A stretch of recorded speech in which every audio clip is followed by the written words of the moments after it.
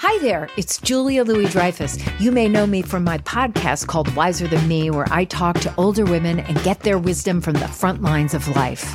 I was amazed by how many people told me our show made them look forward to getting older, which is why I'm here to talk about Season 2 of the show.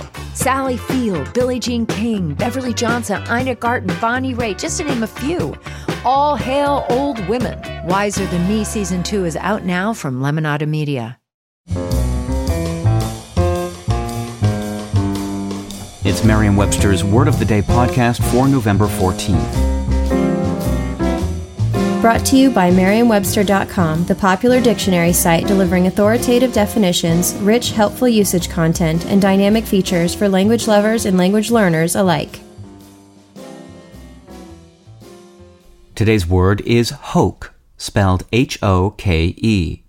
Hoke is a verb that means to give a contrived, falsely impressive, or hokey quality to, usually used with up, as in to hoke up. Here's the word used in a sentence by Burr from the Boston Globe.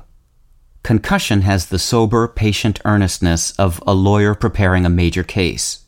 It's a dramatization of true events and occasionally hoked up in the finest Hollywood tradition, but it wants to stir you into being convinced instead of the other way around.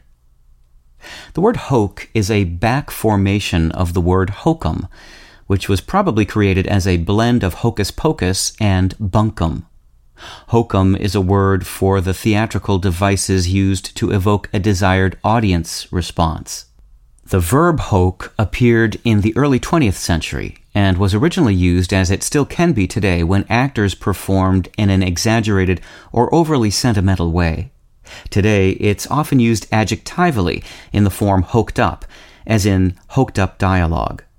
The related word hokey, H-O-K-E-Y, was coined soon after hoke to describe things that are corny or phony.